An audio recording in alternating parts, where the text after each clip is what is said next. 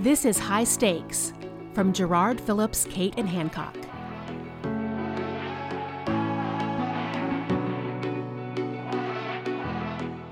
Welcome to High Stakes. I'm David Schifrin.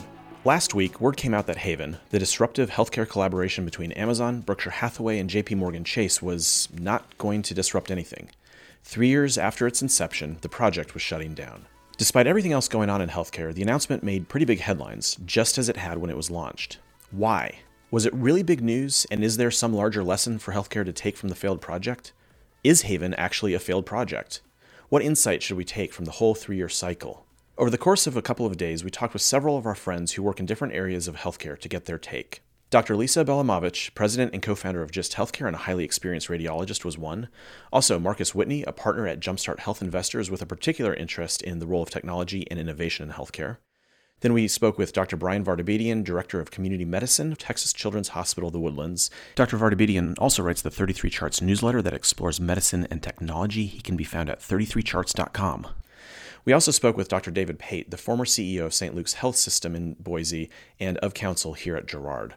Here, we take their thoughts and draw some through lines to try to explain why Haven's launch and closure got so much attention and how it can shape our industry's perception of and approach to innovation going forward. As always, be sure to subscribe to High Stakes on Spotify, Apple Podcasts, or wherever you're listening now.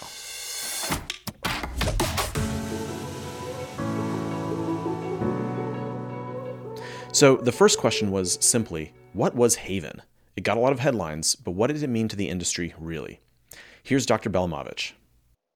You know, it's when you put Haven in context of other employer coalitions that have aimed to change healthcare, like, say, the Pacific Business Group on Health.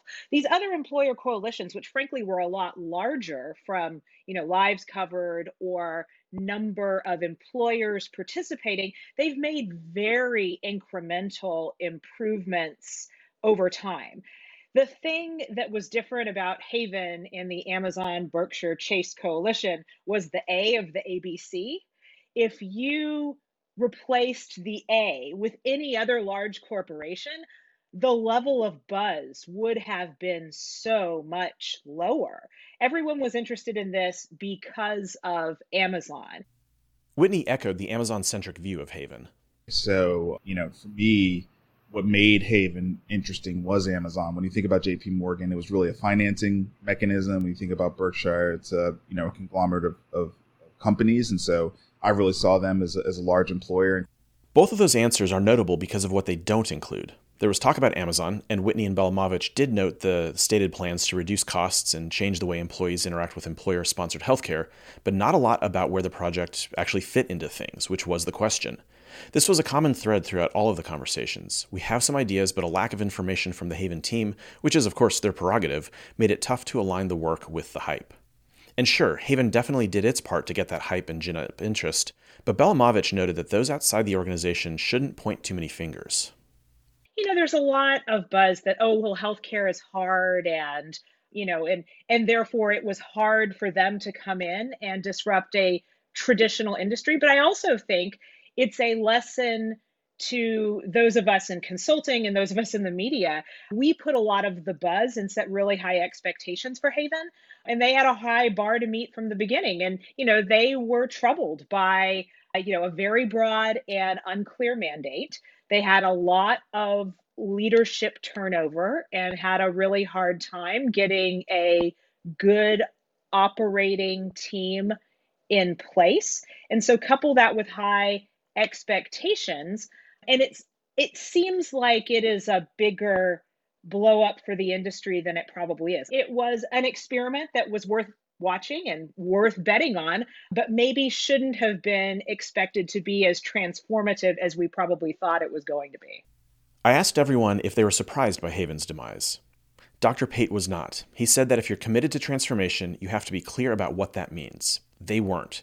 He even got more specific and noted that employee benefits education, part of the publicly available mandate for Haven, is valuable but generally not transformative, and historically it hasn't been particularly successful. Dr. Brian Vardabedian, for one, wasn't sure whether it was a surprise. Yeah, so this question about whether it was a surprise or not is hard to answer because we really didn't know very much about what Haven was setting out to do to begin with. We know that they were trying to provide kind of high-quality care at a reasonable cost, but of course that's the objective of every American employer, I think. So I think this lack of transparency makes it a very difficult question to answer. I think some have suggested that the lack of ownership by one of the three companies may have contributed to Haven's ultimate demise, but it's really unclear. Again, I think a lot of this comes back to the idea that we really didn't know what they were up to. For her part, and with tongue planted firmly in cheek, I think, Belamovich wondered if fine dining was to blame. I mean, honest moment, there's a chance that the idea of Haven came from Diamond, Bezos, and Buffett, sharing a great bottle of Pinot at Davos or Aspen and thinking, wow, we can come in and fix healthcare and destroy the tapeworm. When, honest moment, maybe there wasn't quite as much forethought and grounding. Marcus Whitney said he wasn't surprised, but not for all the reasons one might expect. My reaction to the news about Haven is that seems like that was the likely outcome, given the difficulty of what they were trying to do. And so from my perspective, and when I say the difficulty of what they're trying to do, I don't mean fix healthcare.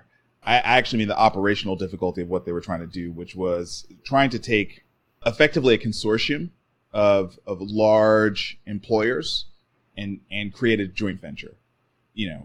3 different businesses, 3 different cultures, trying to do that specifically in the healthcare industry. And then, you layer on COVID-19, which forced every business to sort of really focus on their core fundamentals. And I just think it was the likely outcome. But look, the people at Amazon and Berkshire Hathaway and JP Morgan Chase are very smart people. Maybe this wasn't built the right way or with the right expectations, but it's safe to assume that in 3 years they learned a lot. In fact, if we cut through the headlines, this was a sandbox project, which by definition means that they were looking to learn. So what did they learn? Despite the relative lack of information coming from within the organization, Whitney pointed out that we have gotten some indications. Yeah, well, Jamie Dimon actually talked about it yesterday at the JP Morgan conference in his session with Ken Frazier from Merck. So, I mean, he said we learned a lot about how difficult healthcare is. And that is my general feeling about the outsiders who are coming in to work in healthcare is you can only learn by doing. So you have to put these shots on goal and you have to go get some of these hard lessons out of the way. And they come in the form of perceived failure, but I just see them as necessary steps in the process. So, I mean, I can't say exactly what they learned, but I could say probably what they learned are things like healthcare is very localized and that, different jurisdictions have different challenges, and it's very difficult to do a national rollout of a healthcare initiative because of that. I think that's probably one of the big things they learned. I think they learned that overcoming some of the challenges in efficiency is very, very difficult because the entrenched players are in fact very entrenched, and it's hard to untangle them from the delivery of care as it exists today. I think they probably learned that there are some areas that they can attack quickly and others that will take a much longer view. And so they've learned what to prioritize, where to focus, and where the biggest leverage points are. What else did the Haven team learn? A consistent, unsolicited comment from those we spoke with was the hiring of Dr. Atul Gawande as CEO. We don't need to rehash this. The news was met with plenty of raised eyebrows at the time. But several people pointed to that decision as either a contributing factor to Haven's downfall or possibly a symptom of the lack of forethought and grounding Belamovich mentioned.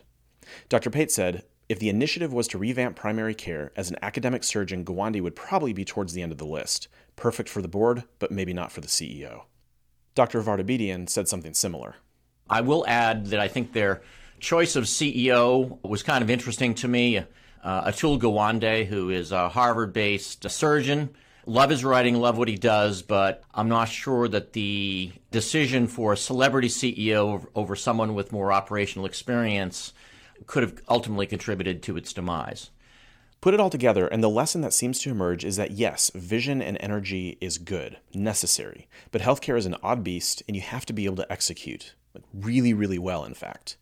Dr. Pate also said that he thinks a lesson Haven learned is that there's a difference between value and cost. Haven, as far as he could tell, was focused on reducing cost. Sure, there are ways to reduce costs, he said, but look at Walmart as a counterexample.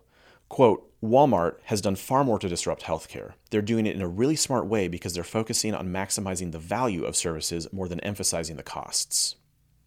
So what about the rest of healthcare? What did we learn from the Haven experiment? Well, first, a lesson we shouldn't draw from the demise of Haven, according to both Whitney and Pate. I've seen lots of commentary, kind of typical, pretty basic, quite frankly, just talking about, see, it's not it's not going to be that easy to disrupt, healthcare or whatever. And that seems completely misguided from my perspective. I don't see it that way at all. I see it as just, it's a joint venture. Joint ventures are very difficult. And, when you're doing it in the year of global pandemic and everything else, it was just sort of a likely outcome. Pate said, quote, the wrong conclusion here is that healthcare can't be transformed. From what we know, it's far more likely that this was the wrong approach to doing it. Healthcare can be transformed, and it will be, end quote. Of course, he went on, some traditional providers will respond with business as usual. Look at the stock market's response to Haven's demise. Healthcare stocks were up, in case you're wondering, just as they dropped when Haven was announced. But again, Pate was clear that providers shouldn't get stuck thinking that the challenges to the current model aren't going to mount. However, that inevitable transformation will take time and patience. Here's Belamovich. So I think we need to give things time to breathe, and we need to judge them not by the buzz, but by the solidness of the ideas and the team that they are putting together, and the ability to connect different parts of the problem or an organization to be able to affect change. And then bringing back a clip we already heard from Whitney. The swift incremental process that over the span of 5 years is massive disruption. Structural and financial barriers likely contributed as well, said Vartabedian. This is a more thoughtful, specific dive into the healthcare is hard argument. Yeah, I think it kind of shows us that high quality care at a reasonable cost is really a tall order. We have to remember that in the American healthcare system, we are paid by doing things and not by containing costs. And so until reimbursement is aligned with outcomes, an initiative like Haven will always be a tall order. I think it's also important to keep in mind, too, that there may not be quality in numbers. Part of the American healthcare system's race to the bottom is to get as many patients or consumers under one umbrella in order to negotiate for payer contracts. And in this case with Haven, it may be that the over 1 million employees of the three companies may not have been enough to impress anyone. And I think it's also worth noting that these employees were spread over 3 different markets across the U.S., which I think made negotiation for payer contracts particularly challenging. Belamovich tugged on this thread a bit more.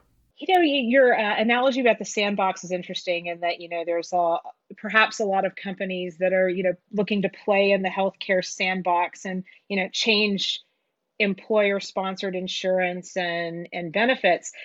It's interesting to consider that if we really want industry-changing innovation, the employer-sponsored insurance sandbox is a very hard one to play in for a lot of reasons. Benefits change is so intimately tied to the strength of the economy, recruiting talent, retention. Employees move from company to company. Companies switch plans in order to save a buck here and there. It's hard to get the consistency, that you need to really affect long-term change. And, in healthcare and an individual's health is about sustained change. So then if Haven didn't quite get it right, who can we look to in this moment for a good example of someone really moving forward and changing the way the industry works? Here's Whitney again. I think United Health Group, Optum, at the moment has to be sort of considered in the pole position, I would say, just because they've got decades of true blue healthcare experience. And they were ahead of the curve in understanding where it was going, and they built the machine to be able to bridge from who they were to where the industry is going. So to me, that puts them in the pole position. Like, if you've really done an autopsy on Optum, it's got all the components that you would want with the exception of a true consumer front door. That's the only thing they're missing, that the other ones that you would mention, the Amazon, the Walmarts, the CVS Healths, they have that part. But United Optum's got everything else. And so I think that cast of characters is kind of splitting the difference. It's, Amazon, Walmart, CVS, very, very strong on the consumer side. United Optum, unbelievably strong on the healthcare side. I think you have to look at HCA and say HCA, is going to be strong into the future, right? You know what I mean? Such a strong operating platform, high value assets, they'll continue to be valuable. Not every health system would qualify, but I would just set them up as an example. I was also interested to know what will happen with the pieces of Haven. Maybe not surprisingly, considering what we've already heard, our interviewees were pretty focused on Amazon's next moves. Earlier, we heard Belamovich mention that the A in ABC that helps drive the headlines was the big thing.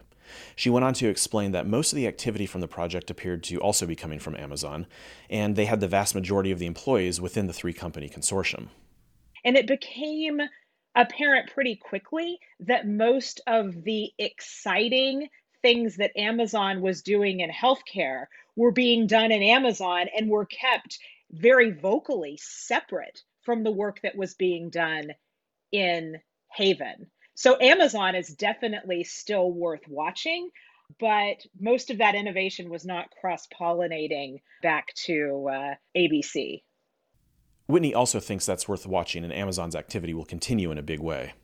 I think Amazon is full steam ahead, as it pertains to their initiatives and what they were going to do. And they were sort of the lead dog in the hunt anyway. And quite frankly, I don't see why they still won't work together, just not necessarily under a blended joint venture.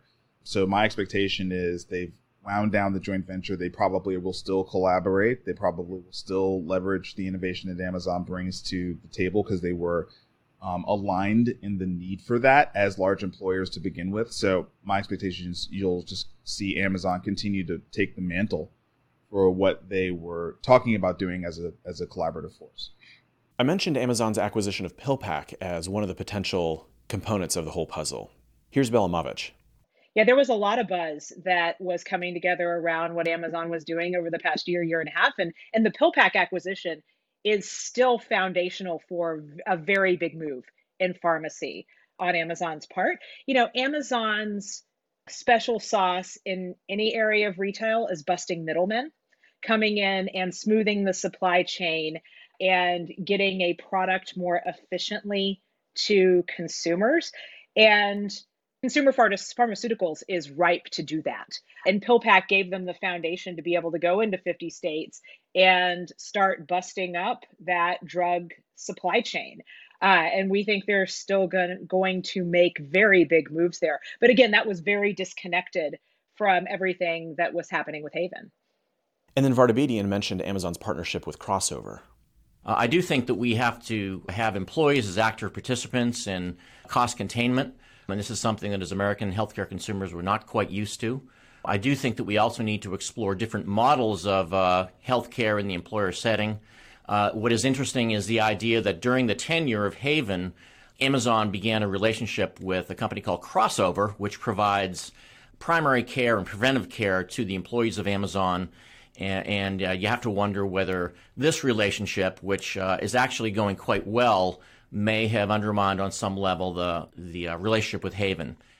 Of course, Amazon's customer insight and user experience expertise, the things that really made this a hot topic in the first place, aren't going anywhere. Here's Whitney again. There continues to be challenges around the consumerization of healthcare, particularly around payments. And so obviously Amazon's going to be incredibly strong there. Wellness, there's issues there, and Amazon's going to be really strong there. Yeah, being able to track social determinants of health. Well, if you can track people's purchase behavior, you can have a lot of insight into, their behaviors. So I see it as Amazon got much more efficient in their pursuit of healthcare because they no longer have to be negotiating with JP Morgan and Berkshire Hathaway what they're going to do. They can just do what they're going to do at the speed of Amazon. So that's where we stand right now. We're going to continue exploring this topic as we move forward and some of the other pieces shake out from Haven and we learn more about COVID's impact on the industry as a whole. But in the meantime, where do we as an industry go from here? How should this help shape our thinking about what healthcare is and where it needs to go in the future? Here's Whitney with the last word. So I'm not sure that the disruption that people were talking about is going to look the way that people were talking about it looking. That doesn't mean I don't still believe it's happening. I think it's happening right now. I think it looks like Amazon. I think it looks like Optum. I think it looks like Walmart. I think that the existing players are still highly valuable. It's just going to be interesting to see what kind of role they play in this future version. 5 years ago, value-based care was a joke. It's really not a joke anymore. You know what I mean? It's pretty real now, and there's a bunch of different models, and there's even like provider demand post COVID-19 because they finally see, oh snap, something can actually impact volume, and now I don't want to be overly dependent on volumes, and so you're just getting smarter shots on goal than you had 5 and 10 years ago, and so I still think the disruption is happening, and it may not be a massive disruption in terms of how we as consumers experience healthcare. It may be a subtle disruption, but it will likely be a pretty significant disruption in terms of who the lead dogs in the industry are. Who's running it. Does that make sense?